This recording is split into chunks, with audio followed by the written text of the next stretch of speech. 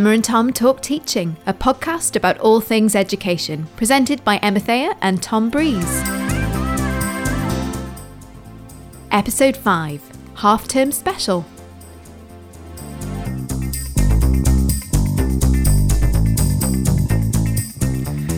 We like our half-term specials, don't we? We do. It means we've got to half-term.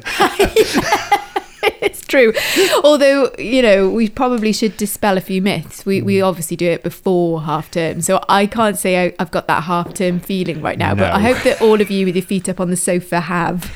No, at least for us, it's the promise of half-term to come reasonably shortly. But yes, we've just sent our lovely student teachers off to school. I think there was about one day where everybody kind of had a moment of, wow, we've just completed PGC induction. And then the enormous teetering heap of other things that we'd parked for a whole month just overbalanced and engulfed all of us in an absolute maelstrom of email pain. Yes, that is it. That is pretty much it, isn't it? Maelstrom of email pain is perfect. I do feel the weight of that avalanche on my shoulders, but we've chosen to switch off our email accounts today, yes. Or at least to ignore them for the time being, so that we can bring you our usual light half-term episode. So we've got things that we found interesting that generally tend to be loosely education related, although sometimes not. And true to form, neither of us knows what the other is going to be presenting today. So that kind of adds to the drama and interest and intrigue. So kind of the closest we could get to live radio, I think, Tom. Yes, and there's very noisy people in the corridor outside because we're back on campus with students. They're everywhere. I know, actual humans teaching face to face. Yes, noisy ones. So please excuse, as always, the ambient noise that may be filling your eardrum right now. Yes, indeed. Right, so we always used to call this blogs, tweets and stories, but we're so free and loose in this. It's just things and more things, really, isn't it? There may be some tweets, there may be some bits and bobs. But I was going to go first, wasn't I? Because I had something quite heavy to impart, or something quite wholesome, I suppose. Heavy in a light episode, Tom. Yes. Come on. Heavy and wholesome. Wholesome. That's what we need. I like to keep the balance, Okay, so we've got something nourishing now. Okay, and I've chosen this one. Actually, I chose this one. I chose this one a little while ago, and I've been saving it. And it's quite handy, actually, because we've touched upon this a little bit with the mighty Louise Allen Walker, who we heard just a few weeks ago, our repeat podcast guest. All about numbers. I like to bring numerical things to the podcast because I know it makes you sweat. Much to my disdain. That's okay. Go on, I'll strap in. There's a numerical one coming up. So this is an article from The New Yorker, which is a substantial magazine. I mean, I've had to chop it down quite a lot because if anyone does read The New Yorker, you will know that New Yorker articles rarely clock in at less than about 8 billion words. They're absolutely enormous. So I'm more sort of recommending this for curious people that want to read the whole thing, but I'm going to do some little extracts from it. And it's on a little hobby horse of mine. You've heard me ask questions about this sort of thing to various ones of our guests, so I thought I would bring an article about it. And the headline of the article is "What Data Can't Do." Nice. By Hannah Fry, and the little subtitle, the stand first, I think they call it in magazine world, is when it comes to people and policy, numbers are both powerful and perilous. So this is a heavily abridged version. This is 8 pages of tiny type, which I'm going to abridge massively. Nice. But here we go. Okay. Tony Blair. Maybe you're old enough to remember Tony Blair. Tony Blair was usually relaxed and charismatic in front of a crowd. But an encounter with a woman in the audience of a London television studio in April 2005 left him visibly flustered. Blair, 8 years into his tenure as Britain's Prime Minister, had been on a mission to improve the National Health Service. The NHS is a much-loved, much mocked and much neglected British institution with all kinds of quirks and inefficiencies. At the time, it was notoriously difficult to get a doctor's appointment within a reasonable period. Ailing people were often told they'd have to wait weeks for the next available opening. Blair's government, bustling with bright technocrats, decided to address this issue by setting a target. Doctors would be given a financial incentive to see patients within 48 hours. It seemed like a sensible plan, but audience members knew of a problem that Blair and his government did not. Live on national television, Diana Church calmly explained to the Prime Minister that her son's doctor had asked to see him in a week's time, and yet the clinic had refused to take any appointments more than 48 hours in advance. Otherwise, physicians would lose out on bonuses. If Church wanted her son to see the doctor in a week, she would have to wait until the day before, then call at 8 a.m. and stick it out on hold. Before the incentives had been established, doctors couldn't give appointments soon enough. Afterwards, they wouldn't give appointments late enough. "Is this news to you?" the presenter asked. "That is news to me," Blair replied.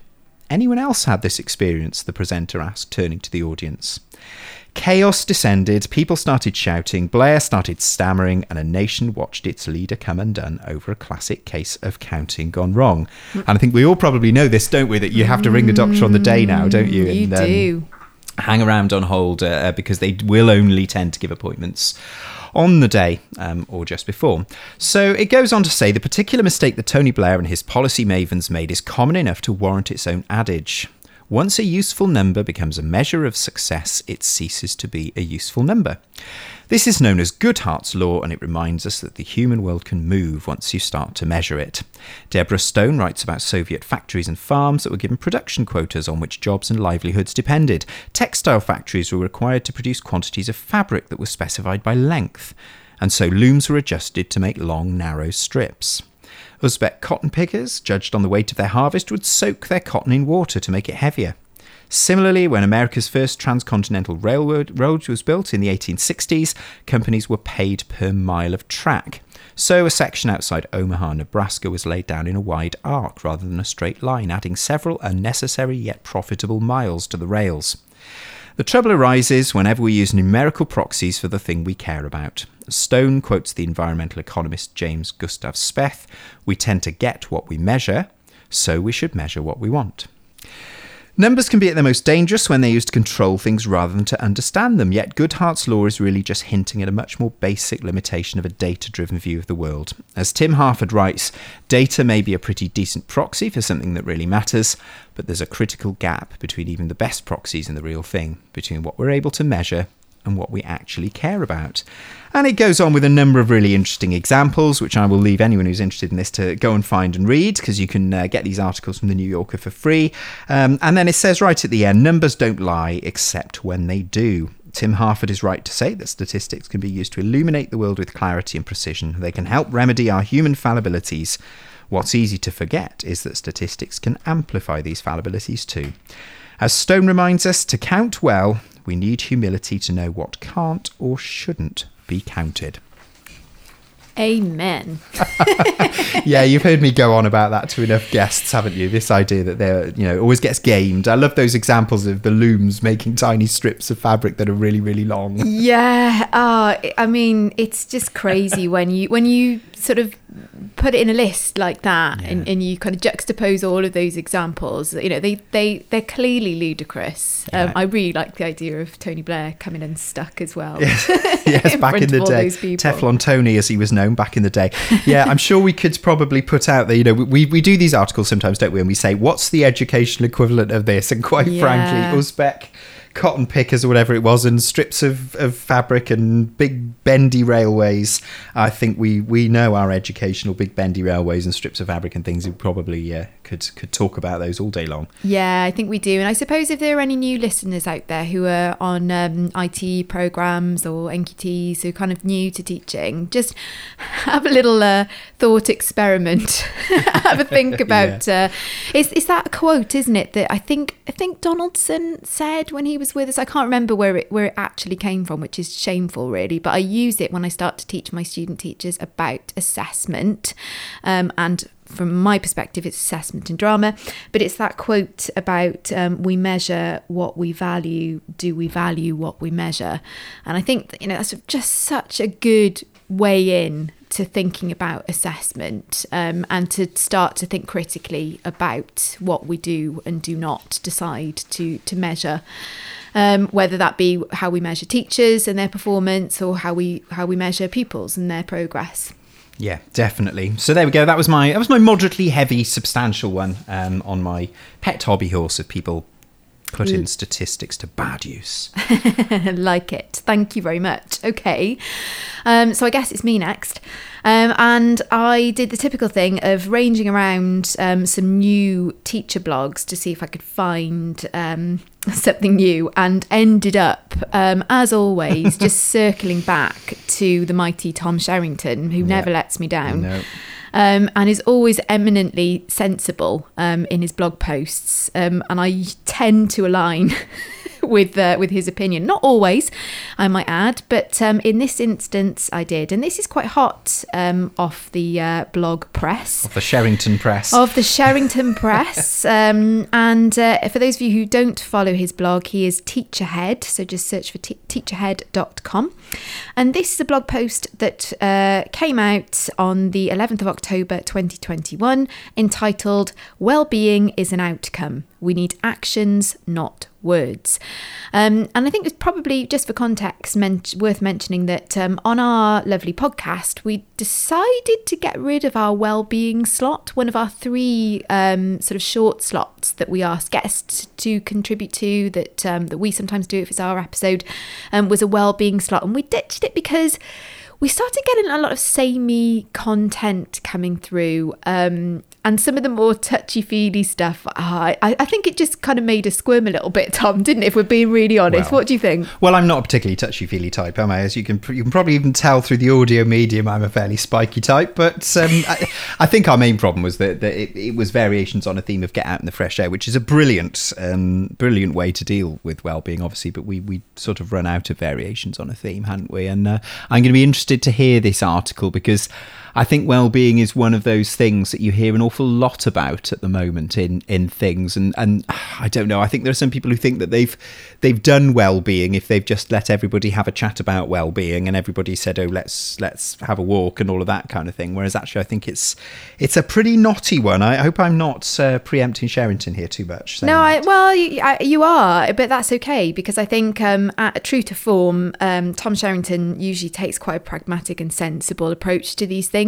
So I'll just launch into it. He says, "Recently I tweeted this about well-being and it seemed to resonate," and I'll tell you that tweet in a moment. So he goes on, "I was making the point that promoting well-being, insofar as it relates to a school's responsibilities in its employees' professional lives, should be regarded as an outcome of doing tangible, specific things that support them in their work." And just as a side note, I thoroughly agree with that perspective. It's not about adding extra feel-good activities or smoothing things over with pleasantries and tokens. It's much more fundamental. Again, I was doing a mini cheer when I when I heard those words. These gestures might be nice things in themselves, but really schools should focus on the core activities of each person's working life so that their underlying well-being is considered, protected, enhanced. This was the list that came to mind in the order I thought of them, in a rather ad hoc fashion, and this is what he included in the tweet. So this was a tweet that came out on the 10th of October at 12:10 p.m. So he says, "Distributed leadership, excuse me, excellent behaviour system, excellent CPD, manageable teaching load, exciting curriculum, tons of team time, intelligent appraisal, the opposite of a stay late culture, family first attitude, all equal well-being. Actions, not words." That was his tweet. So what he attempts to do in this blog then is to just unpick that list. So he says a couple of people then asked to expand on it, so that perhaps so he thought that it would be useful for them to have discussions around it with colleagues and leaders in their school. And if you're in a HEI context, then maybe you could do the same. So distributed leadership. He says a lot of stresses and strains emerge from feeling powerless within a decision-making process that then has an impact on your life. Distributed leadership takes decision-making to the point where it is closest to the action rather than from on high. This links to the much prized idea of teacher autonomy, but avoids the problems of dumping people into situations where they flounder or feel overwhelmed.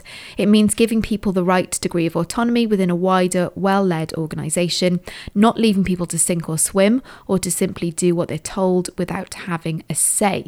And I think this is something that we've been doing recently at Cardiff Met in our ITE teams. And, I'm already starting to feel the benefit of that. I don't know about you, Tom. Yeah. So the other one is excellent behaviour system, and it goes into issues surrounding challenging behaviour, and this being the source of stress and anxiety. I'm not going to read all of them, but the ones that may be a little bit more ambiguous, I think, will be useful to hear about. One that he mentions is intelligent appraisal. He says this means stripping back the judgment culture, the onerous documentation, and any residual deluded nonsense about high-stakes lesson observations with grades or giant written reports. It means not having data targets based on specific classes, and this resonates with your article, Tom. Yep. It should be about ongoing development and feel fair, free from fear, and proportionate in terms of workload. The opposite of a stay late culture, he says the message should be do your work and then go home, or work at home as much as you feel you want and need to when that's possible. It should not be that it somehow looks bad if you're still not in the office doing some marking or making calls at 6 p.m. Don't raise eyebrows at people who sometimes leave bang on time to do personal things that are none of your business. That's a controversial one, I think, in the world of education, particularly in secondary education from my perspective. I don't know what you think about that one, Tom. Yeah, schools can be a bit funny. I did used to work with a colleague who was great in almost every respect, except that they did used to make a point of telling us all what time they'd gone home the previous evening, like it was a badge of honour, and it was always, sometime well after 6 p.m. And I just remember thinking, well done, but so what, Yeah, I know. And this is it. And it then leads into his final one. I'm going to backtrack and go back to one more, but he says about family first attitude. He says the message should be that family matters. Let's support each other so you can see your child in their big assembly or concert and deal with family health issues as needed. I mean, this was definitely an issue when I was teaching that, you wouldn't even think, or I wouldn't have even thought to ask if I could go and deal with a family matter. He says, be there for your family. This is only your job, not your whole life. And there are lines we need to draw sometimes. Don't treat everyone as if they'll take the expletive. They won't. Trust them. Be as generous as you possibly can be. Just really, really like that, and hope and wish that schools can make that happen, make that a possibility. And then I really like this idea of tons of team time, and definitely in the context of curriculum reform in Wales and curriculum fields, we keep talking about time and space. We've said that about a million times. Yes. And he says that here with regard to CPD. He says maximum time for curriculum thinking and collaborative planning, team CPD and review processes is a big winner. If you say CPD and everyone thinks, oh no, another big session in the hall that has nothing to do with us, it could be that the balance is wrong. In the ideal scenario, people actually relish their team meetings because they are interesting, supportive and useful. Keep the rest as lean as possible. Yeah, I was going to mention the time and space thing as being almost up there in the same category as the well-being thing, which is that everyone will talk about it, but that it's a rare person who will actually do it. And we're going through a lot of curriculum reform here in Wales, as our listeners in Wales will know, and schools are grappling with an enormous sea change in the whole conception of curriculum.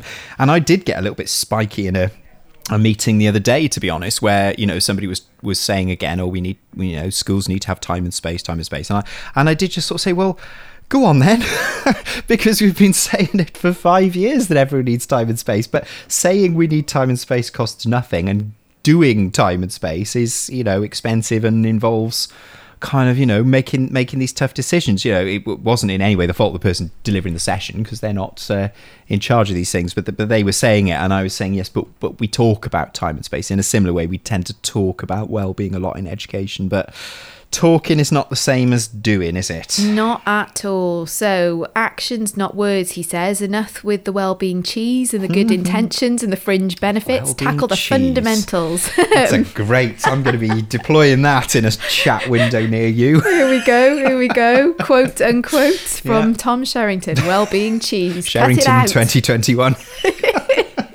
I shall Harvard reference my mention of well-being cheese in a meeting near you sometime. You wait for that. So I would urge everybody to read the full blog. I've given a bit of a summary there, and just taken some extracts from it. But it's another gold dust entry from Tom Sherrington. So over to our Tom Breeze next. The Golden Sherrington. He always delivers, doesn't he? He does. Okay, it's tweet time. I had various choices of tweets I could go with for this. Mm-hmm. I was mildly tempted. There was a brilliant thread of tweets the other day where somebody had come across a museum kind of exhibiting I don't know if you saw this, historical examples of costume modelled on Barbie dolls, going all the way back to sort of pre-Tudor times and all the way forward to kind of the 1980s. All these Barbie dolls dressed up in these costumes, and he reviewed them in hilariously kind of creative ways. But I did realise, having read them, that there were very few of them I could actually read out. Oh dear! But they were really funny. So instead, I went with something a little bit more sober. Instead of that option. And it is this one, a little thread of tweets, which I originally spotted because it was liked by our Vice-Chancellor herself. Oh. And it's from Laura Pickering Payne, who in her Twitter bio says BSc Speech and Language Therapy at Marjon Uni, which of course is where the Vice-Chancellor did her Vice-Chancelloring before she came here. So that's probably how she's ended up liking this tweet. Previous teacher and lead IQA in further education. She appears to be studying speech and language therapy now. Mm-hmm. So she said the other day, reflection, a thread. Earlier this week, a fellow student told me that I had an intimidating personality. I was really surprised and asked if they could explain. They said that I always know what's going on, seem to be on top of everything academically, and that I seem to be involved in a lot of extra societies, additional activities and part-time work. I've thought about this a lot. In reality, I struggle with imposter syndrome. I think I don't know what's going on. I have self-doubt and constantly worry that people don't like me.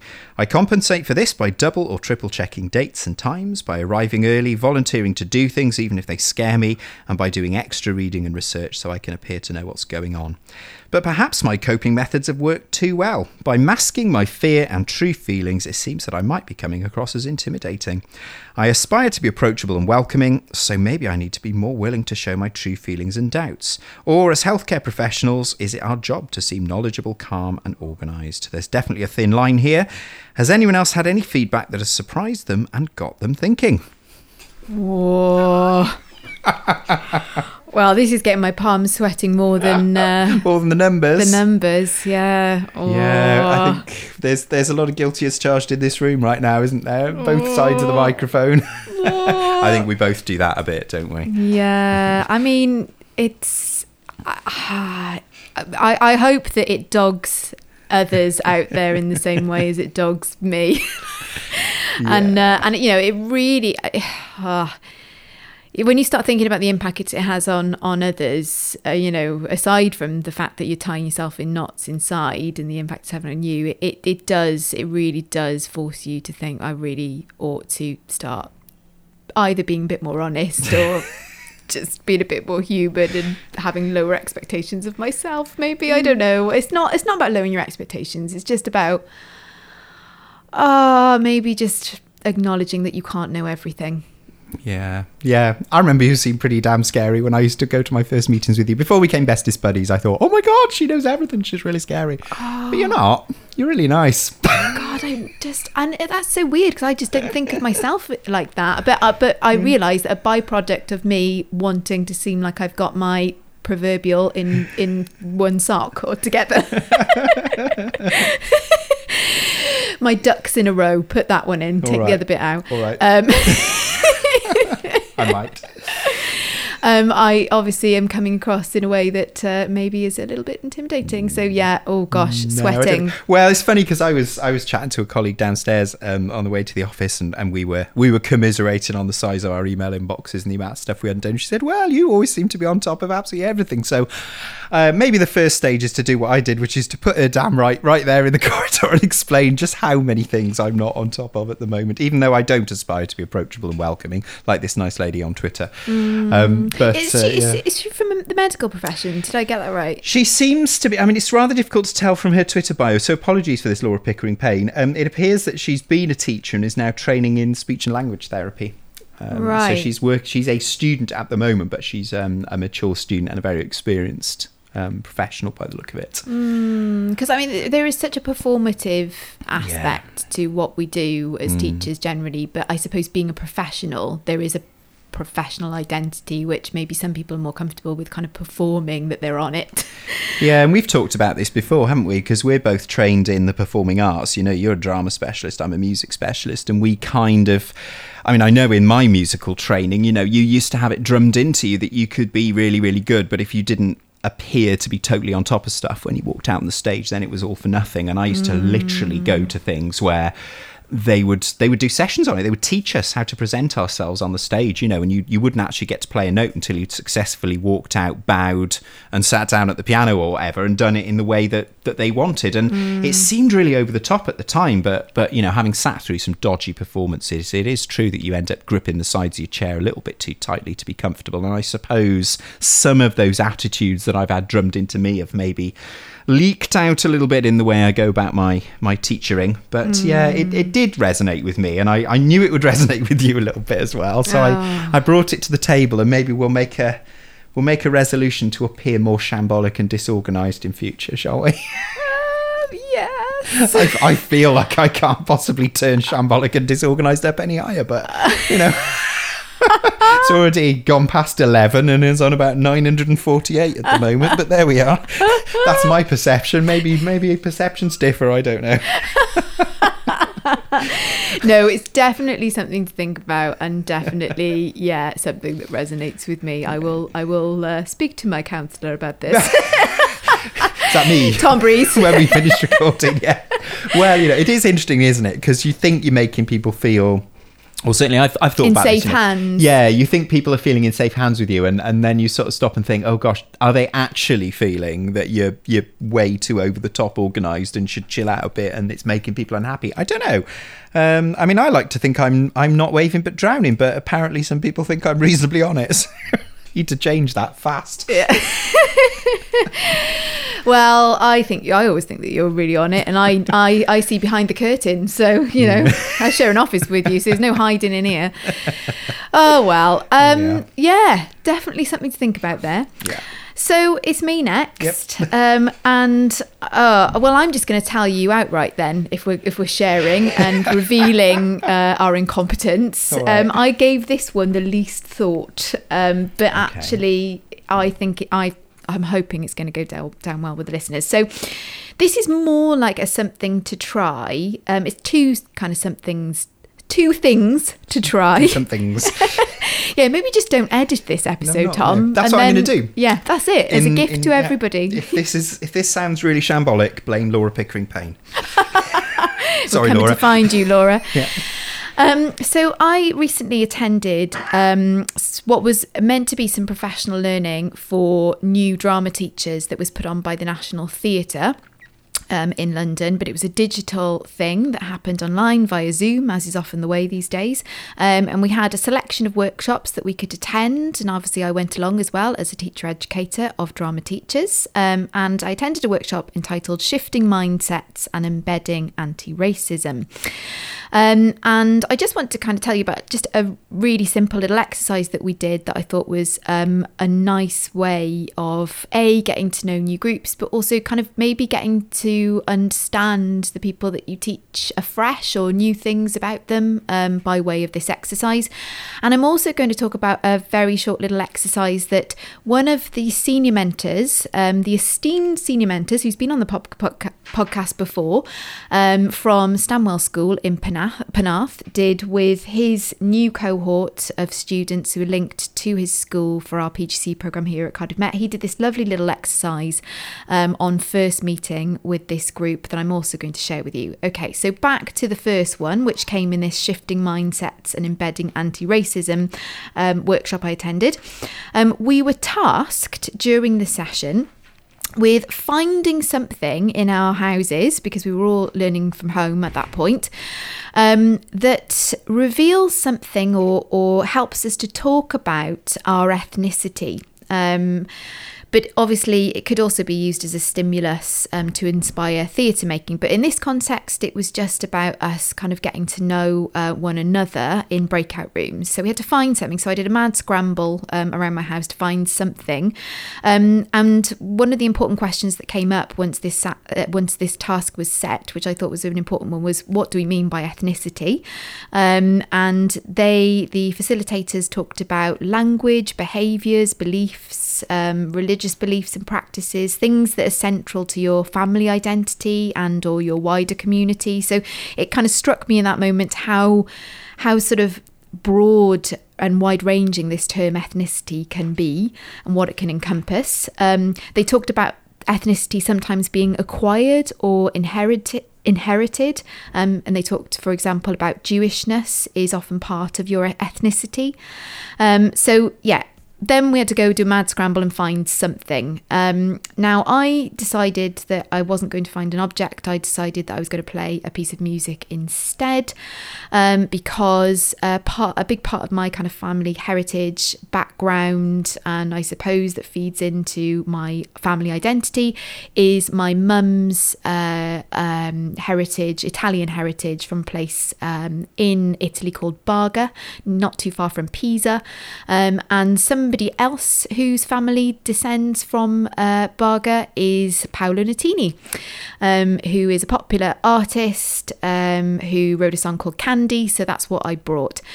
But anyway, we had a whole range of different objects that people brought, jewellery, kind of family heirlooms, artefacts, a whole range of things. It just opened up this really lovely discussion around ethnicity, and it really helped us to kind of get to know one another in a, I felt, deeper way than just say who you are and what you do.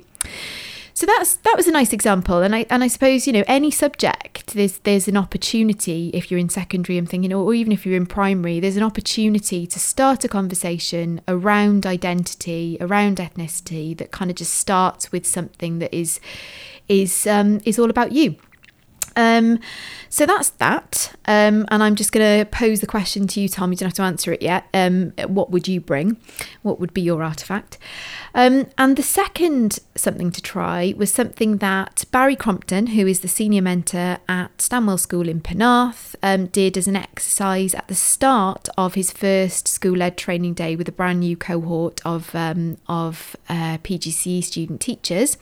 And the exercise is called What's in a Name?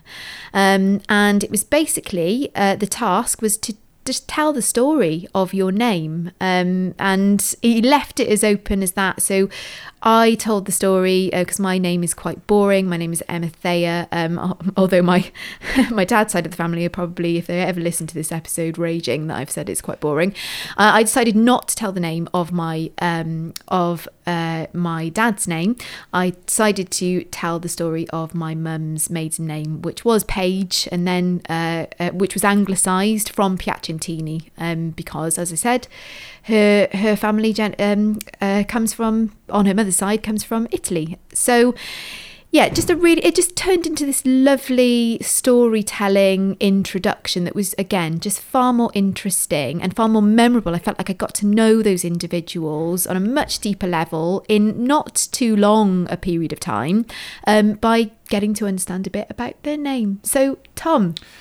Well, as a bit of podcast serendipity here, I can probably address both of those in one answer. Because although I was actually born in the north of England, random fact about me, I think I mentioned right back at the start of the podcast, I was born in Bolton, but actually my dad's side of the family is from the South Wales Valleys. And obviously I'm a musician. There are not very many musicians in my family at all, but the one where it looks like it might have come from is my grandfather on my dad's side, and he was a chapel organist and accompanist, and I've been an organist and accompanist. We never knew each other because he died when I was about 6 months old, so I don't remember him at all. But I'm named after him, and I think probably the object, therefore, that I would pick, somewhere sitting around in my parents' house, there's an old miner's lamp that used to belong to, I think it was him. It was either him or his father, I'm not sure. But yes, I come from a long line of South Wales Valleys miners, and I'm named after the one who was also a chapel organist and an accompanist. So I can answer both your questions in one go there. Oh, I like that, Tom. And of course, if your kind of pedagogy head is starting to tick over, there are lots of different things that you could teach based around that kind of stimulus, that artifact. So it could take you in an interesting curriculum direction, or could produce some really interesting artistic outputs, as would be the case if I were to use this in a drama context. So I just thought that they were nice activities to share if you're just trying to get to know your new group or get to know your pupils a bit better, or if you just want to do something around the dinner table, which is quite interesting and fun. Very nice. Some things to try. Okay. Going to move on to, it's probably my equivalent of a blog. It's actually an opinion piece, and this is probably me just being a little bit self-indulgent and letting out a few of my my pet hates, because I know you're going to be coming up with something nice after this, so I'm going to try and clear the palate with a bit of mean. Brilliant. So you will probably remember, I mean, by the time this comes out, this will feel a little bit of a longer time ago, but you'll remember there was a multi-hour period when Facebook and all of its bits went down and stopped working. Nobody could get on WhatsApp, nobody could get on Instagram and all sorts of things. So there's been a bit of a slew of articles about Facebook lately. There was also that whistleblower, wasn't there, that testified in front of Congress the other day and really went to town on her former employers. And so I've been sort of poking about. I mean, I've been thinking about doing this for a little while because, spoiler alert, I do tend to think that Facebook is pretty much the most evil thing going. I absolutely detest it and all that it stands for. Yeah. You're not going to find me on there, folks.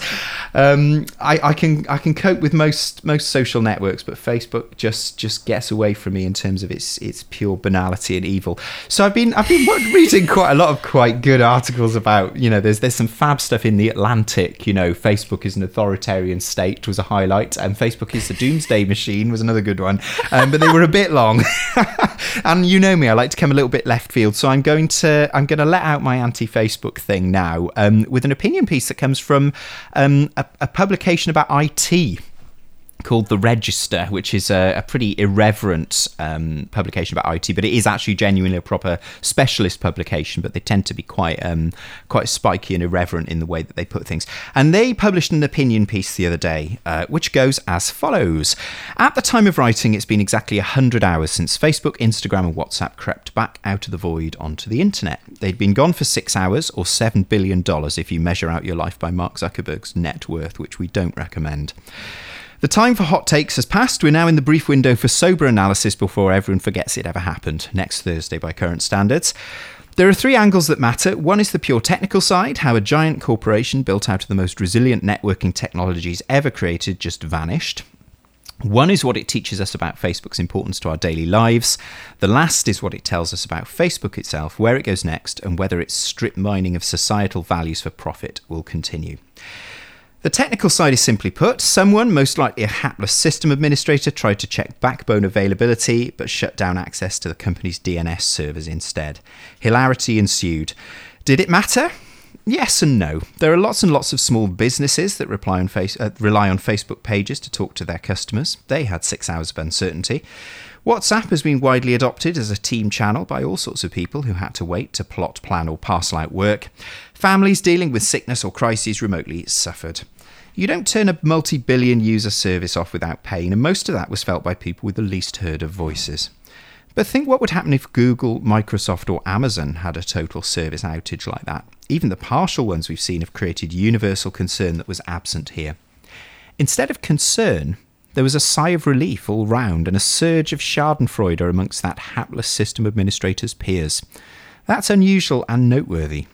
Most administrators and other ops types have huge sympathy when an internal fumble by one of the clan causes public conniptions. There but for the grace of God is the rule. This time, not so much. Normally, everyone in the business recognises that work is work. But the social network seems like social death for network admins.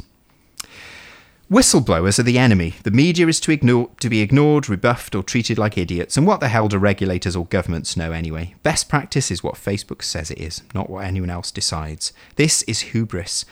Characteristic of a company that's too powerful to care. State telephone companies had it. IBM in the 1960s had it, and Microsoft in the 1990s. Neither are by any means cured, and Apple, Google, Amazon all have it too. But where Facebook is uniquely vulnerable is that if it goes away, it doesn't much matter, even in the medium term. It's a social network and nothing but, and users can rebuild that social interaction on a different platform in weeks. Others stand ready to take the advertising and analytics spend. Facebook embodies the single point of failure. It has no friends it cannot buy, just enemies it cannot pay off.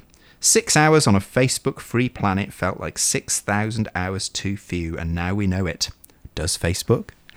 Oh, I love the fact that even the other system administrators didn't feel any sympathy for the poor guy or lady that took the whole thing down for 6 hours. That was quite telling, I thought. Yeah, very. Social network is social death. Oh, I hate Facebook. I hate it. Oh, well, according to that author, it doesn't much matter. No, absolutely not. Well, I was briefly on it many years ago, and then I bailed out of it because I just hated it. One of the things I found really interesting about Facebook, just as a side issue here, is that sometimes I would look at the profiles of people I was friends with in real life, and I would read the profiles and I think, if I didn't know you in real life, I think you were a really awful person.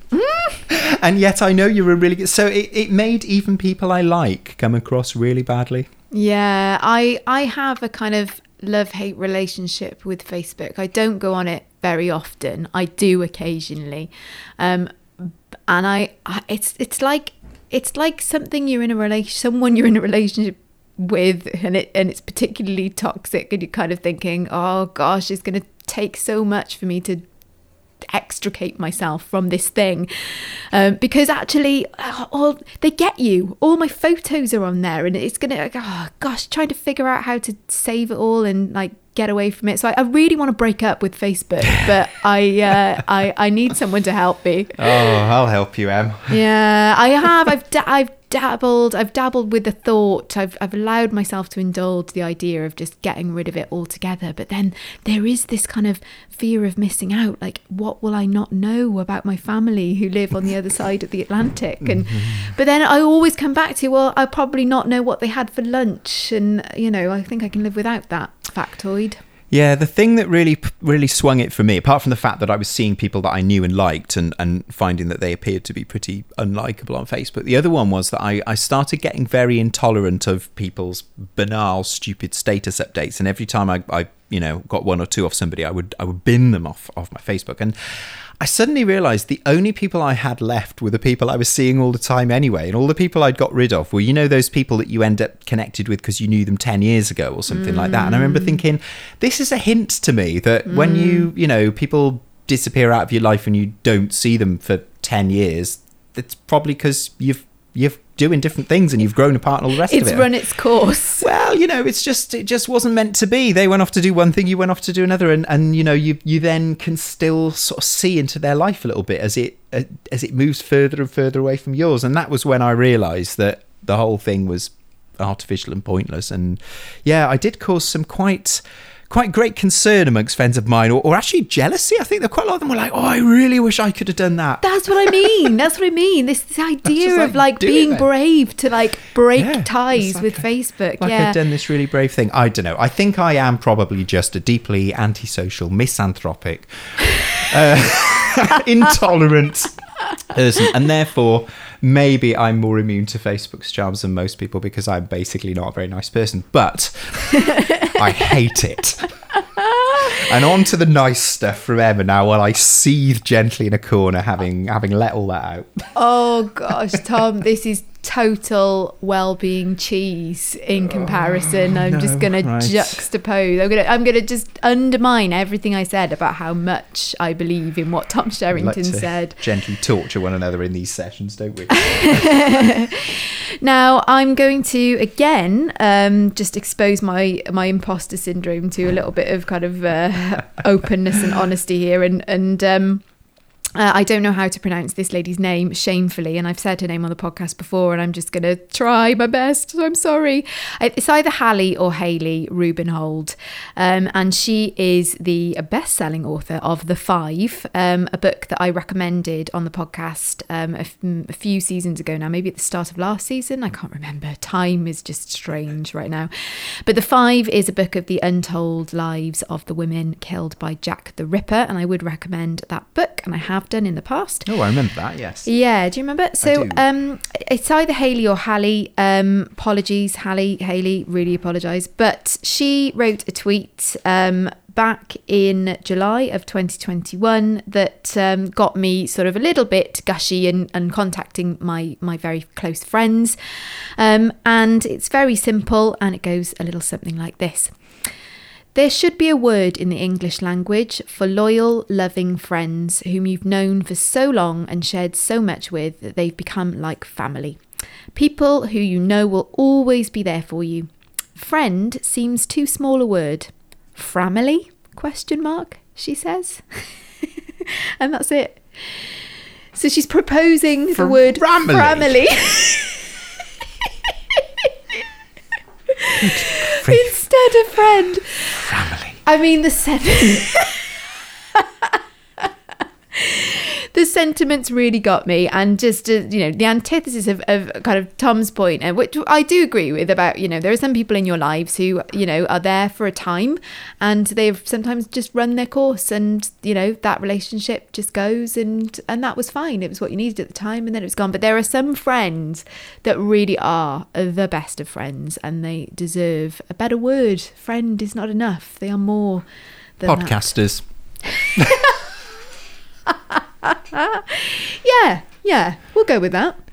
Yeah, well, I don't think my new tech startup Framily book is going to get very far, but there we are. I was hoping that was going to make me millions.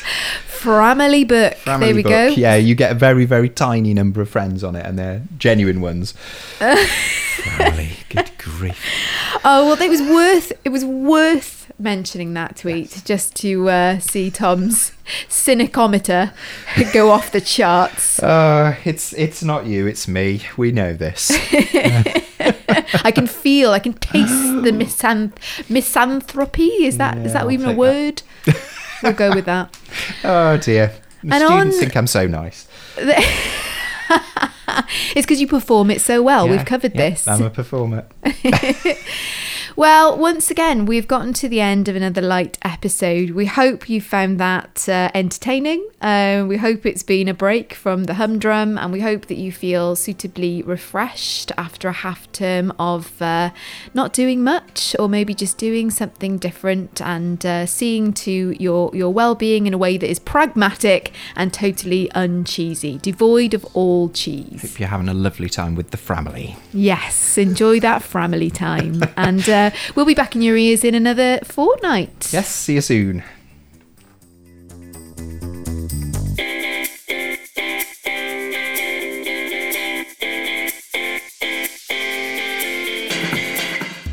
You've been listening to Emma and Tom Talk Teaching, a podcast about all things education, presented by Emma Thayer and Tom Prees. This episode was brought to you by Tom Sherrington, The New Yorker, the National Theatre, Barry Crompton, Laura Pickering Payne, The Register, and Hayley Rubenhold.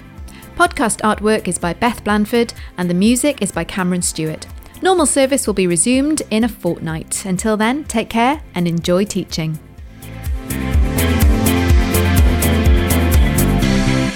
Thanks, family. Never going to live that one down. Well-being cheese. Well-being cheese.